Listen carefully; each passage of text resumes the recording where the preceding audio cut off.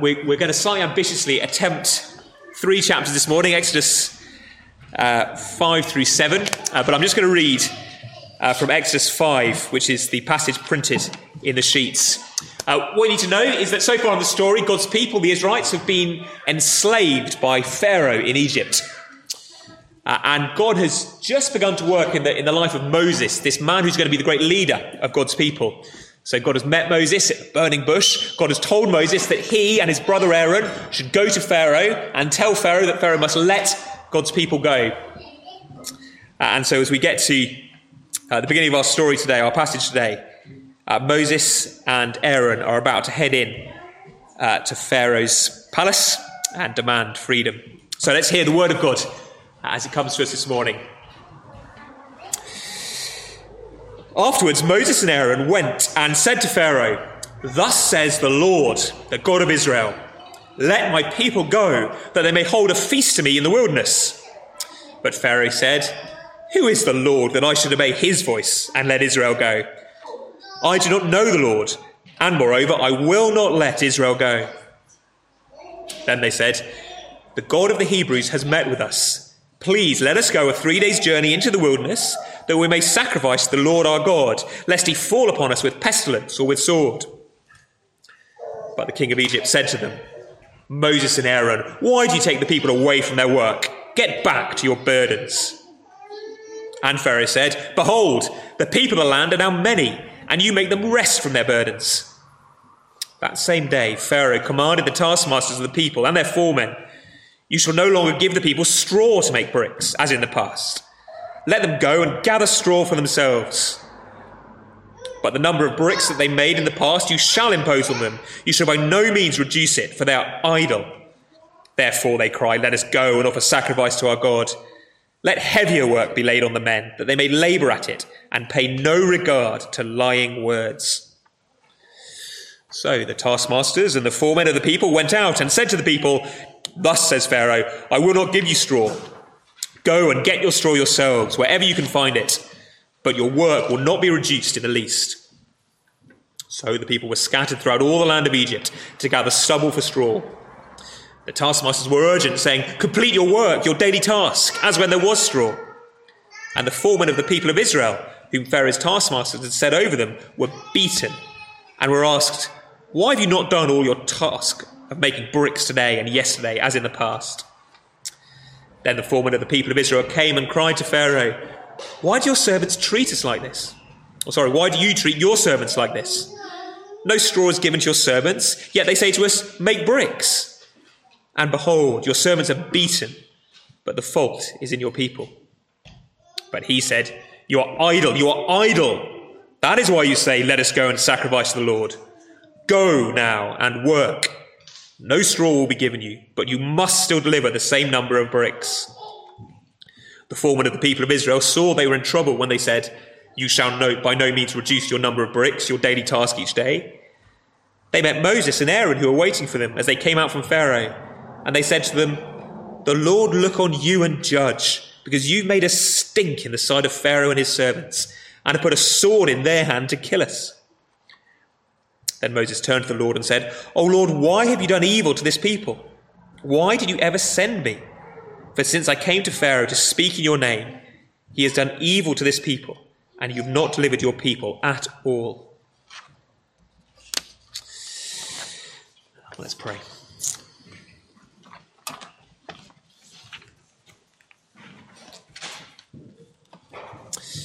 Lord God, Almighty, we pray this morning as we come before your face and hear your very voice, that in your mercy you would make the meditations of all our hearts and the words of my mouth as I preach pleasing in your sight.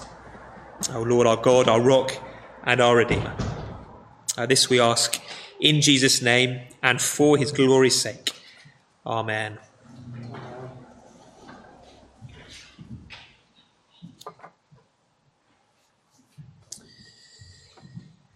Who runs your life? Who runs your life? Who controls your life day to day, week to week? If you're a Christian, you know the right answer. Well, it's God, it's Jesus, he's my Lord, he's my Saviour. But who really runs it? What drives you when you get out of bed in the morning? That question is at the heart of Exodus 5.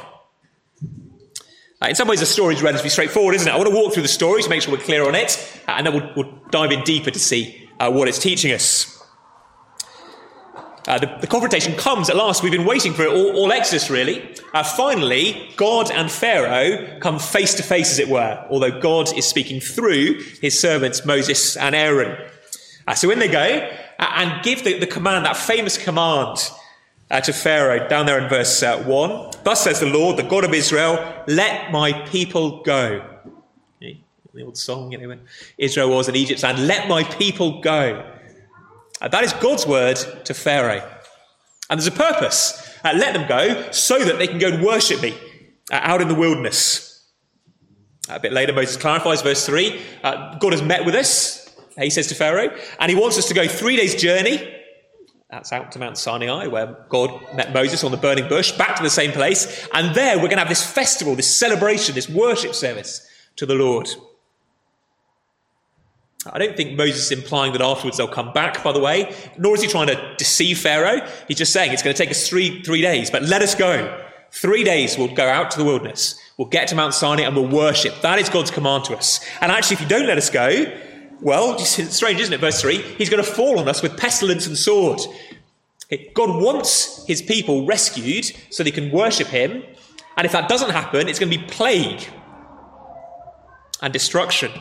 Moses had a taste of that already. If you were here last week, you'll have seen right at the end of chapter 4, as Moses heads back to give these instructions to Pharaoh, God comes to his family and seems to be about to kill some of them at least because of their disobedience. God will be vengeful on those who ignore him, Moses warns. But Pharaoh's having none of it, is he?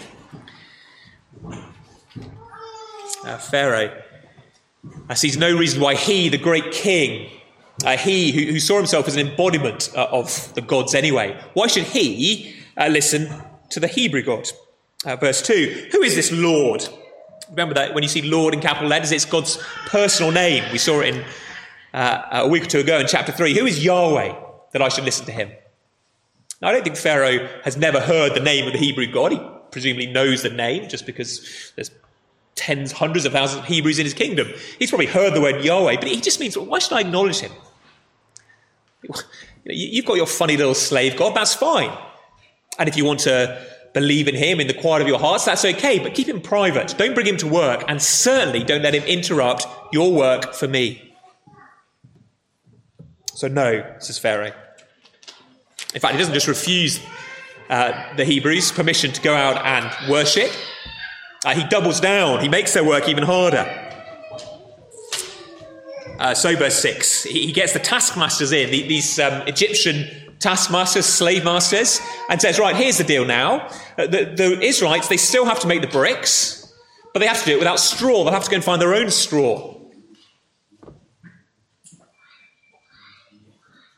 But there's no relief on the number of bricks they must make. Same production levels, but they've got to source their own materials now. It's like saying to the doctors in the GP surgery, right, I want you to see the same number of patients each day, okay, cure the same number of sick people each day, but you're going to have to concoct your own medicines, okay, mix your own drugs. Says to the students, you write the same number of essays, hand in the same number of projects at school or at university, but you've got to chop your own trees, pulp your own paper. It is brutal.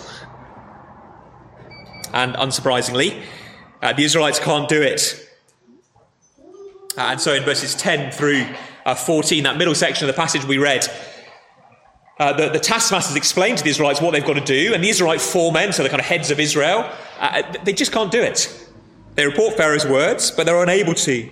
And so in verse 14, at least the heads of the Israelite clans, the foremen, they're beaten savagely. And so they cry out. These foremen, these Israelite leaders, go to Pharaoh and say, what are you doing? Why are you treating us like this? But Pharaoh's relentless. Verse 17, you're idle, you're lazy. Get back to work. None of this talk of worshipping your God. None of this talk of freedom. None of this talk of going. So they're dispatched from Pharaoh's presence. They go outside, they bump into Moses and Aaron, who are waiting, verse 20, outside. And they complain to Aaron and Moses, what are you doing? You've just made life worse. It's bad enough to start with, being slaves for Pharaoh, making bricks. Now we're having to make bricks and find the straw. And Moses in turn, verse 22 and 23, complains to God, God, what are you doing? It was bad enough originally. Now you've sent me and nothing has happened. Life has just got worse. Well, it's a dramatic story, I suppose. Interesting enough, if you're into those kind of stories. But what has it got to do with us? The temptation is to say not very much, isn't it? You read Romans or an epistle and you can see application really quickly. You read the Gospels and you can see how God is feeding you through them. But a story like this, what are you to do with it? What I want to suggest to you is that the reason that we struggle to apply stories like Exodus 5 through 7, in fact, to us, is that we fall into a few traps, believed a few lies. The first thing we've believed, which is a huge mistake and very dangerous, is that Pharaoh is dead. But it's very important you realise Pharaoh isn't dead. Okay, it's the first thing this morning. Pharaoh isn't dead. John, do you hear that? Pharaoh is not dead. I'm not going totally mad. Okay? I'm aware that the Pharaoh, whoever he was in these days, and we don't quite know which Pharaoh he was in the big list of Egyptian kings, he himself is died, presumably mummified and buried in some tomb in Egypt. Okay? All this action took place about 3,500 years ago, probably about 1400 BC, hard to know exactly. He is dead, but when we look at him more closely, we see that he lives on. He dies, and yet he lives. What do we know about Pharaoh from this passage if we look more carefully? Well, the most obvious thing is he's a ruler, isn't he? Okay, Pharaoh is the ruler. He's the king. It's a title. It's not a name. It's like king or queen or Caesar for the Romans. It's a title.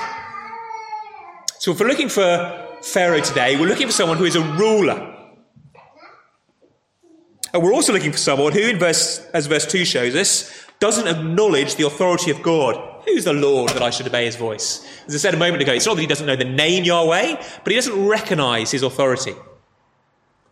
So we're looking for some ruler, some king, some prince, who doesn't think that they should listen to the Lord God. In other words, we're looking for some ruler who doesn't bow at the name of Jesus, who doesn't believe in the Father, the Son, and the Holy Spirit. And thirdly, our final kind of clue for this identikit is that we're looking for a ruler who enslaves God's people. That is Pharaoh's big game in this chapter, isn't it? In fact, that's what he's been doing all the way through the book of Exodus. He brutalizes and enslaves God's people. Where is Pharaoh? Or perhaps you've found him. It's like that game of Guess Who, isn't it? You get the clues and you work out who it is. Pharaoh in Exodus 5 is a picture of Satan, as he's called elsewhere. Some of the names of Satan given in the Bible, particularly in the New Testament, are all to do with ruling. So he's called the ruler of this world by Jesus. And that's striking. That's Jesus speaking. Jesus calls Satan the ruler of this world, in this present age. Paul calls him the God of this age even. Not meaning he's equal with God, but he is this kind of spiritual being, the God of this age. Elsewhere in Ephesians 2, he's called the Prince of the power of the air. We don't know lots about Satan in the Bible. We don't get told too many details, but we do know that he is some sort of incredibly powerful, originally noble, spiritual being, angelic being, we might even say, who has fallen. He is someone who fits the second piece of the jigsaw too. Okay, he doesn't acknowledge God's authority. He is in rebellion and he's led many other fallen angels with him. And his big plan is to enslave God's people. Ever since the beginning of the Bible, that's been the case, hasn't it? I think back to the Garden of Eden. Satan, the serpent, slithers up to Adam and Eve and tries to persuade them to move away from serving God and instead to live for themselves and therefore ultimately to live for Satan. In Exodus 5, the clash isn't really between Pharaoh and Moses, but between God and Pharaoh. Okay, Moses and Aaron are just the spokesman. It's between God and Pharaoh, and therefore between God and Satan. In fact, if you've seen pictures of the pharaohs or seen their kind of grave masks, they often have a serpent on their head. It's not even subtle, is it? God and Satan have been at war since the Garden of Eden.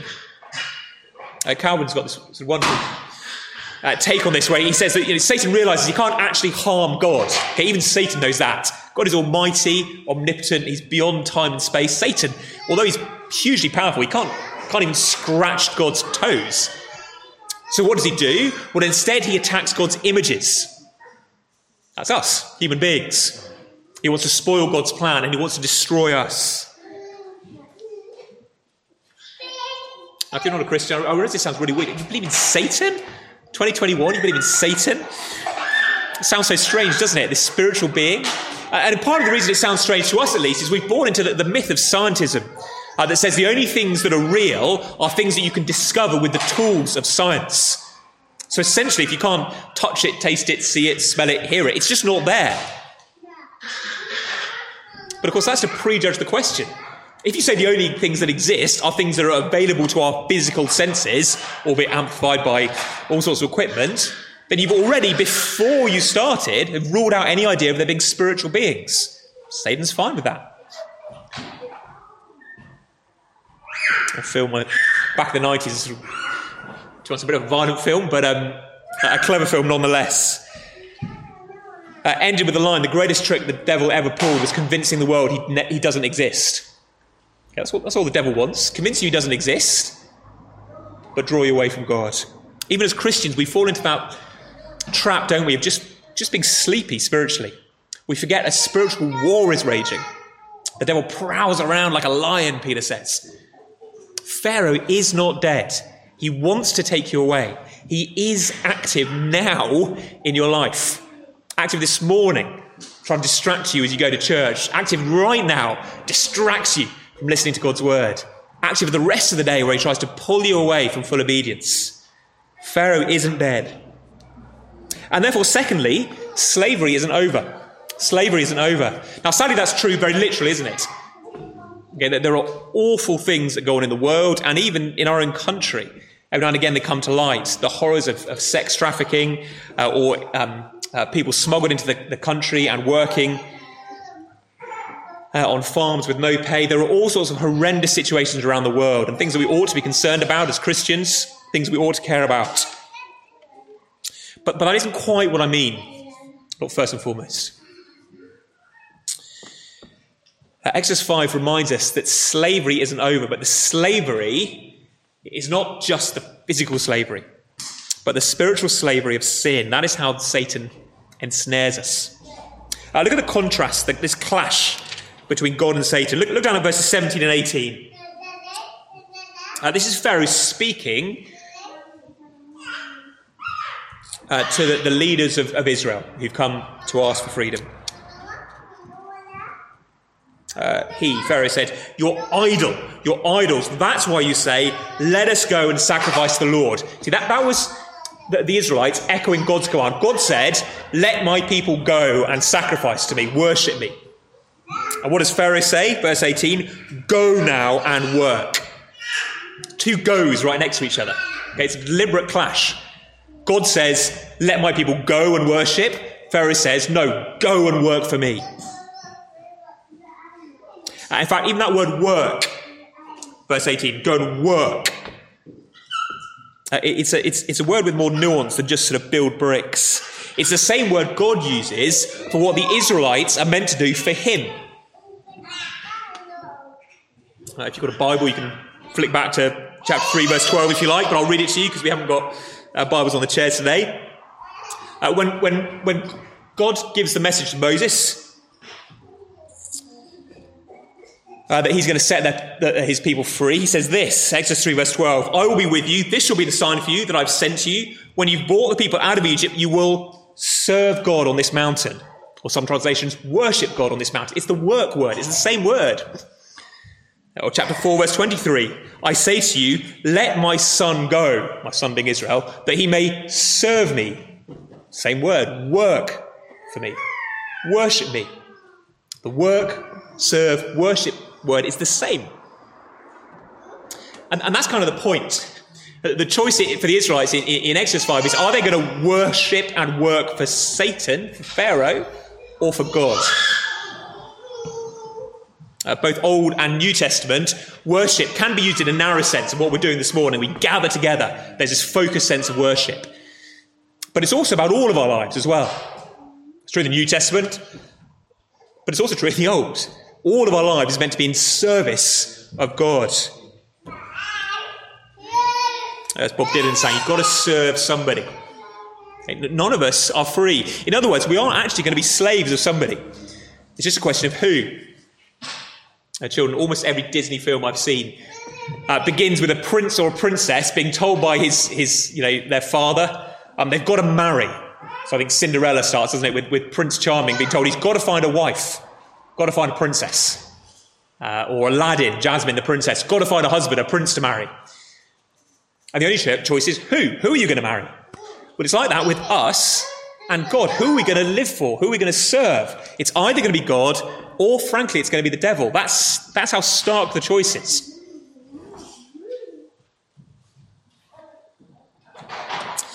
Now, at this point, we need to be a little bit careful. So if you're a Christian here this morning, where are you in the story? Who are you in this story in Exodus 5? Okay, Pharaoh is Satan. You're trying to find yourself. Where do you look? Well, the obvious place to look is to the Israelites, isn't it? But remember, at this stage, the Israelites are still totally captive to Pharaoh. They're not free. Now, that is not true of you if you're a Christian. Because when Jesus rescued you, when he died for you on the cross, he broke the power of sin. And when he poured his Spirit upon you and brought you to faith, you were set free from the power of sin. So nowhere in the New Testament are Christians described as those who are slaves to sin. Rather, you are those whom the Son has set free, to use Jesus' language in John 8. Or you are those over whom the power of sin has been broken. You have died to sin, and you are now, in fact, slaves to righteousness, to use Paul's language in Romans 6. So what we need to understand about sin is it's got three stages. There's a history of your being saved from sin. 3 P's. We've already been saved from the penalty of sin. When Jesus dies on the cross, he pays the penalty. And that is totally done and dusted. That's what we need to keep reminding ourselves from. We are totally free. We will never be punished for our sin. That's in the past, happened 2,000 years ago.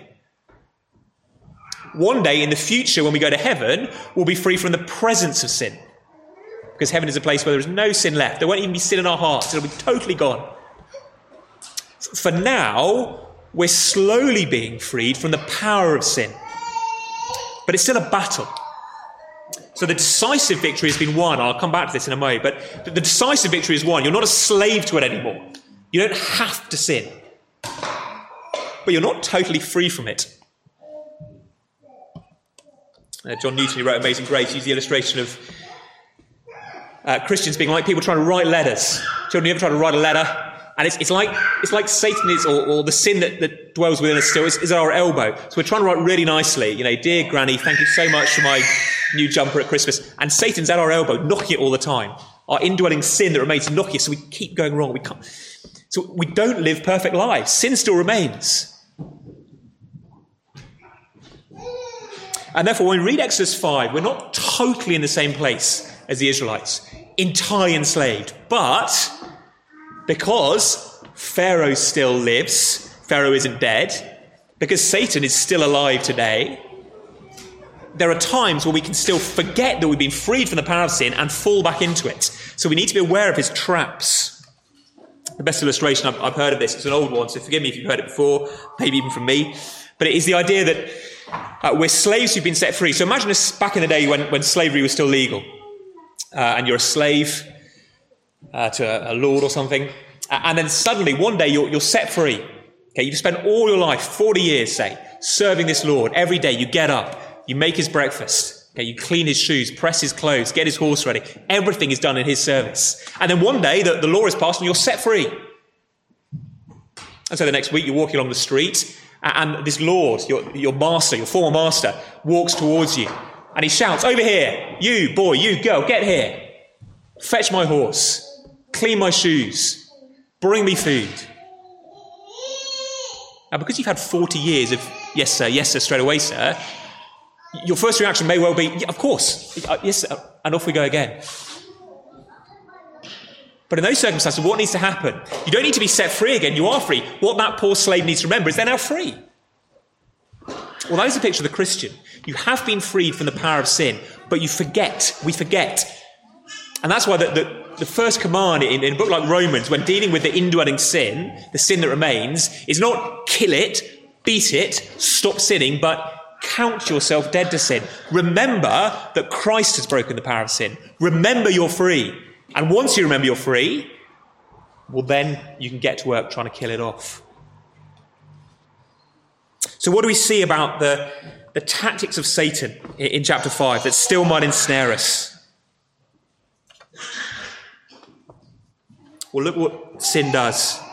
The purpose of sin, we might say, the purpose of this slavery. What Satan tries to tempt us back towards. Verse 9, it's about two things. First of all, is distraction. See what Pharaoh says? Let heavier work be laid on the men, that they may labour at it and pay no regard to lying words. Satan's plan is to distract you from what Pharaoh, i.e. Satan, calls lying words. What's he talking about? What are those lying words? Well, the words of the sort of gospel that Moses has just preached. Let my people go. I am for you, says God. That's what Pharaoh wants the slaves to be distracted from. I don't want them hearing about a God who's going to rescue them and save them, so make them work harder. What is it that most distracts you from the good news of Jesus? What is it that most distracts you from wholehearted discipleship? Satan stands behind that. I mean, it might be something explicitly sinful, okay, that you know is bad, an addiction to alcohol or pornography or whatever it might be. But it might be something that's sort of okay, a perfectly good thing, but it's become so big in your life it is distracting you, filling up all your time. I'm just too busy to pray. I'm just too busy to get to church. I'm just too busy to... Satan is about distraction, but also about destruction. This is the whole issue with the no straw in the bricks. He wants to work you harder and harder and harder. Pharaoh doesn't care that he's going to break his slaves. In fact, in verse 14, even when they can't perform, they're beaten. See that? They're beaten. Why have you not done it? Why have you not succeeded? So alongside asking yourself what most distracts you and seeing Satan's shadowy presence behind it, ask yourself what most crushes you in life? What destroys you? What is working you into the ground? Because one of the main ways that Satan gets at us and tries to if you like, pull the good news out of our hearts and minds is by getting us to live really for other gospels, for kind of worksy gospels. He drives us to work harder and harder at various projects. Now, it's not very likely for the people in this room or watching on the live stream, it's not very likely that he's going to want you to, or turn you into a Satanist. You know, kind of black masses and the occult and all this sort of stuff. No, Pharaoh works through taskmasters. You see that time and again in the passage, 3 or 4 times we're talking about the taskmasters. Pharaoh is the sort of big guy off stage in the palace, but he works through these taskmasters. Well, so too Satan. You've probably never met Satan. I mean, there's only one of him. There's billions of people in the world for him to give his attention to. So he works through all sorts of, he's got other demons, he works through all sorts of different projects. And the idea is to crush and destroy you. So you get obsessed with your career, it distracts you. And you start believing that the only way you can be happy is if you succeed in your career, so you work harder and harder. But you can never quite do enough, and so it crushes you, destroys you. That's because the world works on works principles, not on grace, but on works. Try harder. Or you believe the only way you'll be happy is if you're beautiful, as you try and get thinner and fitter and more attractive. Harder and harder you have to work, and it just crushes you. That'll do for Satan. He doesn't mind if you're not offering sacrifices to him, as long as it's crushing you into the ground, destroying you and distracting you from wholehearted service. Satan is cleverer than you and me. There's a great preacher in America called Donald Grey Barnhouse. And he was in Philadelphia, probably about 30, 40 years ago now. He's now dead. And he once asked the congregation, what would happen if Satan took over Philadelphia? I mean, ask yourself that. If Satan took over Leeds, what would Leeds look like? And so you start thinking, well, murders on the street, violence, stealing, pornography everywhere, sexual morality, drunkenness. And Barnhouse says, no. I'll tell you what happened.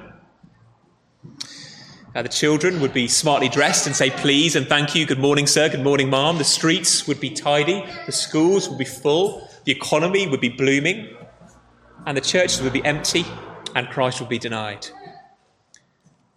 Satan doesn't care whether you turn into a Hell's Angel or the sweetest, nicest human being on the planet, as long as he keeps you away from this gospel of God.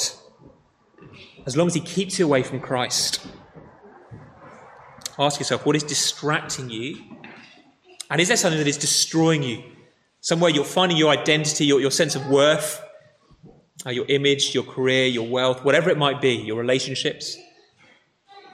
Satan stands behind them in order to pull you back from enjoying the grace of Christ. Well, is this passage just a warning? No, there's hope too. As we finish, I'll touch very quickly on chapter 6 and 7. Don't worry, it'll be very quick. Okay, Pharaoh is still alive. Pharaoh isn't dead. Slavery isn't over. Thirdly and finally, Christ has conquered. Christ has conquered. Or if you like, Christ is the greater crocodile. How's that for a sermon point? Okay, Christ is the greater crocodile. You've gone to sleep, there you can wake up. Children, so you could draw in the notes. Christ is the greater crocodile. Why do I say that? Well, there's two bits of good news, some promises and some pictures in chapter 6 and 7. We're necessarily going to be really quick on them. There are promises. So in chapter 6, God comes and says, in response to Moses saying it's all gone wrong, says, no, I am going to rescue you. I will be with you. He gives 7 times. He says, I will. I will redeem you. I will bring you out. I will take you to be my people. I will bring you to the promised land. Trust God's promise. If you're being pulled back into distraction, destruction, idolatry, or just plain out sin, the slavery, remember God's promise. He will do it. He doesn't say to you this morning, get yourself free, get yourself to heaven or you're going to regret it. He says, I will get you there. And there's this paradox, this strange thing where the more you can believe that it's grace that will do it, God that will do it, the more actually you'll be able to walk and run towards the goal. The more you feel you've got to do it, the more you'll be crushed. Trust God, he will do it. And he'll do it through, well, I could have said a greater Aaron, but a greater crocodile is more fun. In chapter 6, if you've got it open, you'll see a genealogy, with one of those lists of names. And actually it's focusing not on Moses, who's normally the kind of hero, but on Aaron, his older brother. Aaron is the spokesman. In that sense, he's the prophet. And in this genealogy, we learn that he's a Levite. That is, he's going to be a priest. In fact, he's going to be the head of the priests. And right in the middle of it, he gets married. And he marries a woman, Elisheba. It's kind of Elizabeth in Hebrew. And she is from the tribe of Judah, which is the kingly tribe. So strangely, in this one man, Aaron, and his family, you've got someone who's kind of a prophet and kind of a priest and kind of a king. And it's a little picture of Christ. When Christ comes on the scene, Christ that means anointed, he picks up all those roles. And he's the one you need to go when you feel like you're slipping back under Pharaoh's power. He is a priest who can cleanse you, forgive you, and change you on the inside. He is a king who has the power to destroy all your enemies, including sin and Satan. He's a prophet who will speak. So go to his word. And in fact, Aaron then goes to confront Pharaoh with Moses. And Aaron's told to take his staff, his stick, and to throw it down in front of Pharaoh. Now, Moses has already done this in front of the elders. Do you remember that? Moses had to go to his own people, the Israelites, throw his stick down, and his stick became a snake. But in chapter 7, Aaron goes in front of Pharaoh, rather than Israel, throws his staff down, and it doesn't become a snake. Okay, it doesn't become a snake. It's not the same word as when Moses' stick became a snake. Instead, it becomes, well, it's the word in the Bible often translated dragon. I downgraded it to crocodile. If you like, Christ is the greater dragon. It's a word for a dragon, possibly a kind of crocodile, if you want to domesticate it. But it's this great creature. And actually, Pharaoh's magicians do the same thing. Okay, there is dark magic. Okay, Satan can do weird stuff. I don't think we have to believe it's a trick or something. But Aaron's crocodile, Aaron's dragon, Aaron's dinosaur, if you like, gobbles up Pharaoh's. It is a sign that he is stronger, that through this man, God will conquer. Christ will and has crushed Satan. He crushed him initially at the cross, and one day he'll finish him off when he returns. Satan's power is gone, it's broken, and it's even broken in your hearts. And so the thing you need to do, the only thing you need to do is listen. Down there in chapter 5, one last time. Remember, Pharaoh wants to distract God's people from hearing the words of freedom, those gospel words. Verse 9, make sure they pay no regard to lying words. That's the gospel. Instead, what do you have to listen to? Well, look at 5 verse 13. The taskmasters were urgent, saying, complete your work, your daily task each day. Or verse 19, same thing again. You shall by no means reduce your number of bricks, your daily task each day. The word task there, the word actually, task, is the word. It's the same word used up in verse 9 of the lying words. In other words, it's about who you're going to listen to. Are you going to be crushed by the words that Satan speaks to you each day? Do you see how the emphasis on day by day by day, each day? Are you going to come under his burden? You must be beautiful, you must be successful, you must work harder, you must succeed, you must find a boyfriend, you must find a girlfriend, you must be good, you must be perfect. Or instead, are you going to listen daily to God's news of freedom? I have done it. I've paid for your sin in Jesus. I've broken the power of sin in your heart. You are free. You don't need to go back to it. You don't need to find strength in yourself. There is no strength. You've fallen 10,000 times. That's okay. I still love you. Because it's grace, not works, when we come to God. That is why we come to God's word, ideally each day. Because Satan will preach at us each day. He'll preach at you through the TV, or your family, or your colleagues, or your parents. He will preach at you, work, work, work, work, work. Distract, distract, distract, distract, distract. He will try to destroy, destroy, destroy, destroy, destroy. But God comes and says, I love you as unconditional. My power is greater than his. Hear again from Jesus. I've laid down my life for you. I've gobbled up Satan. I'm the greater crocodile, the greater power, the greater dinosaur, the greater dragon. Listen to me and find rest. Come to me, all you are weary and heavy laden, all you are burdened. Take my yoke upon you. Serve me. And actually there you'll find freedom. Because his plan for your life is one for blessing, not curse. He needs nothing from you. He's the great I am, the Yahweh, the one who doesn't need you as a slave, unlike Pharaoh, who needs you to build his city. He doesn't want to take from you. He just wants to give. His laws that he's given you, his pattern of life is to give to you. His paths are ways of righteousness and life. This is the battle. Pharaoh is not dead. Who will you listen to? It is the battle, but it's a battle that's been won. So listen to his voice day by day and rejoice in his grace. Let's pray. Our Father, we're so quick to listen to Pharaoh, so quick to come again under the burden of the law, under the slavery of idols. We're so slow to believe that you are for us and that your grace is free, your love is free. Thank you again for that reminder this morning. Please, we see that Christ has conquered, that he is for us. Please, would we hear your promise? You will set us free. You will bring us home to the promised land. You will free us once and for all from the presence of sin. Father, for those of us who've slipped into particular sinful patterns, again, remind us that we no longer need to walk in them, that Christ has the power. For those of us crushed by the demands of the world, again, would we find our primary identity in knowing that we are your children, and that by grace. Father, empower us and remind us of our freedom, we pray. In Jesus' name, amen.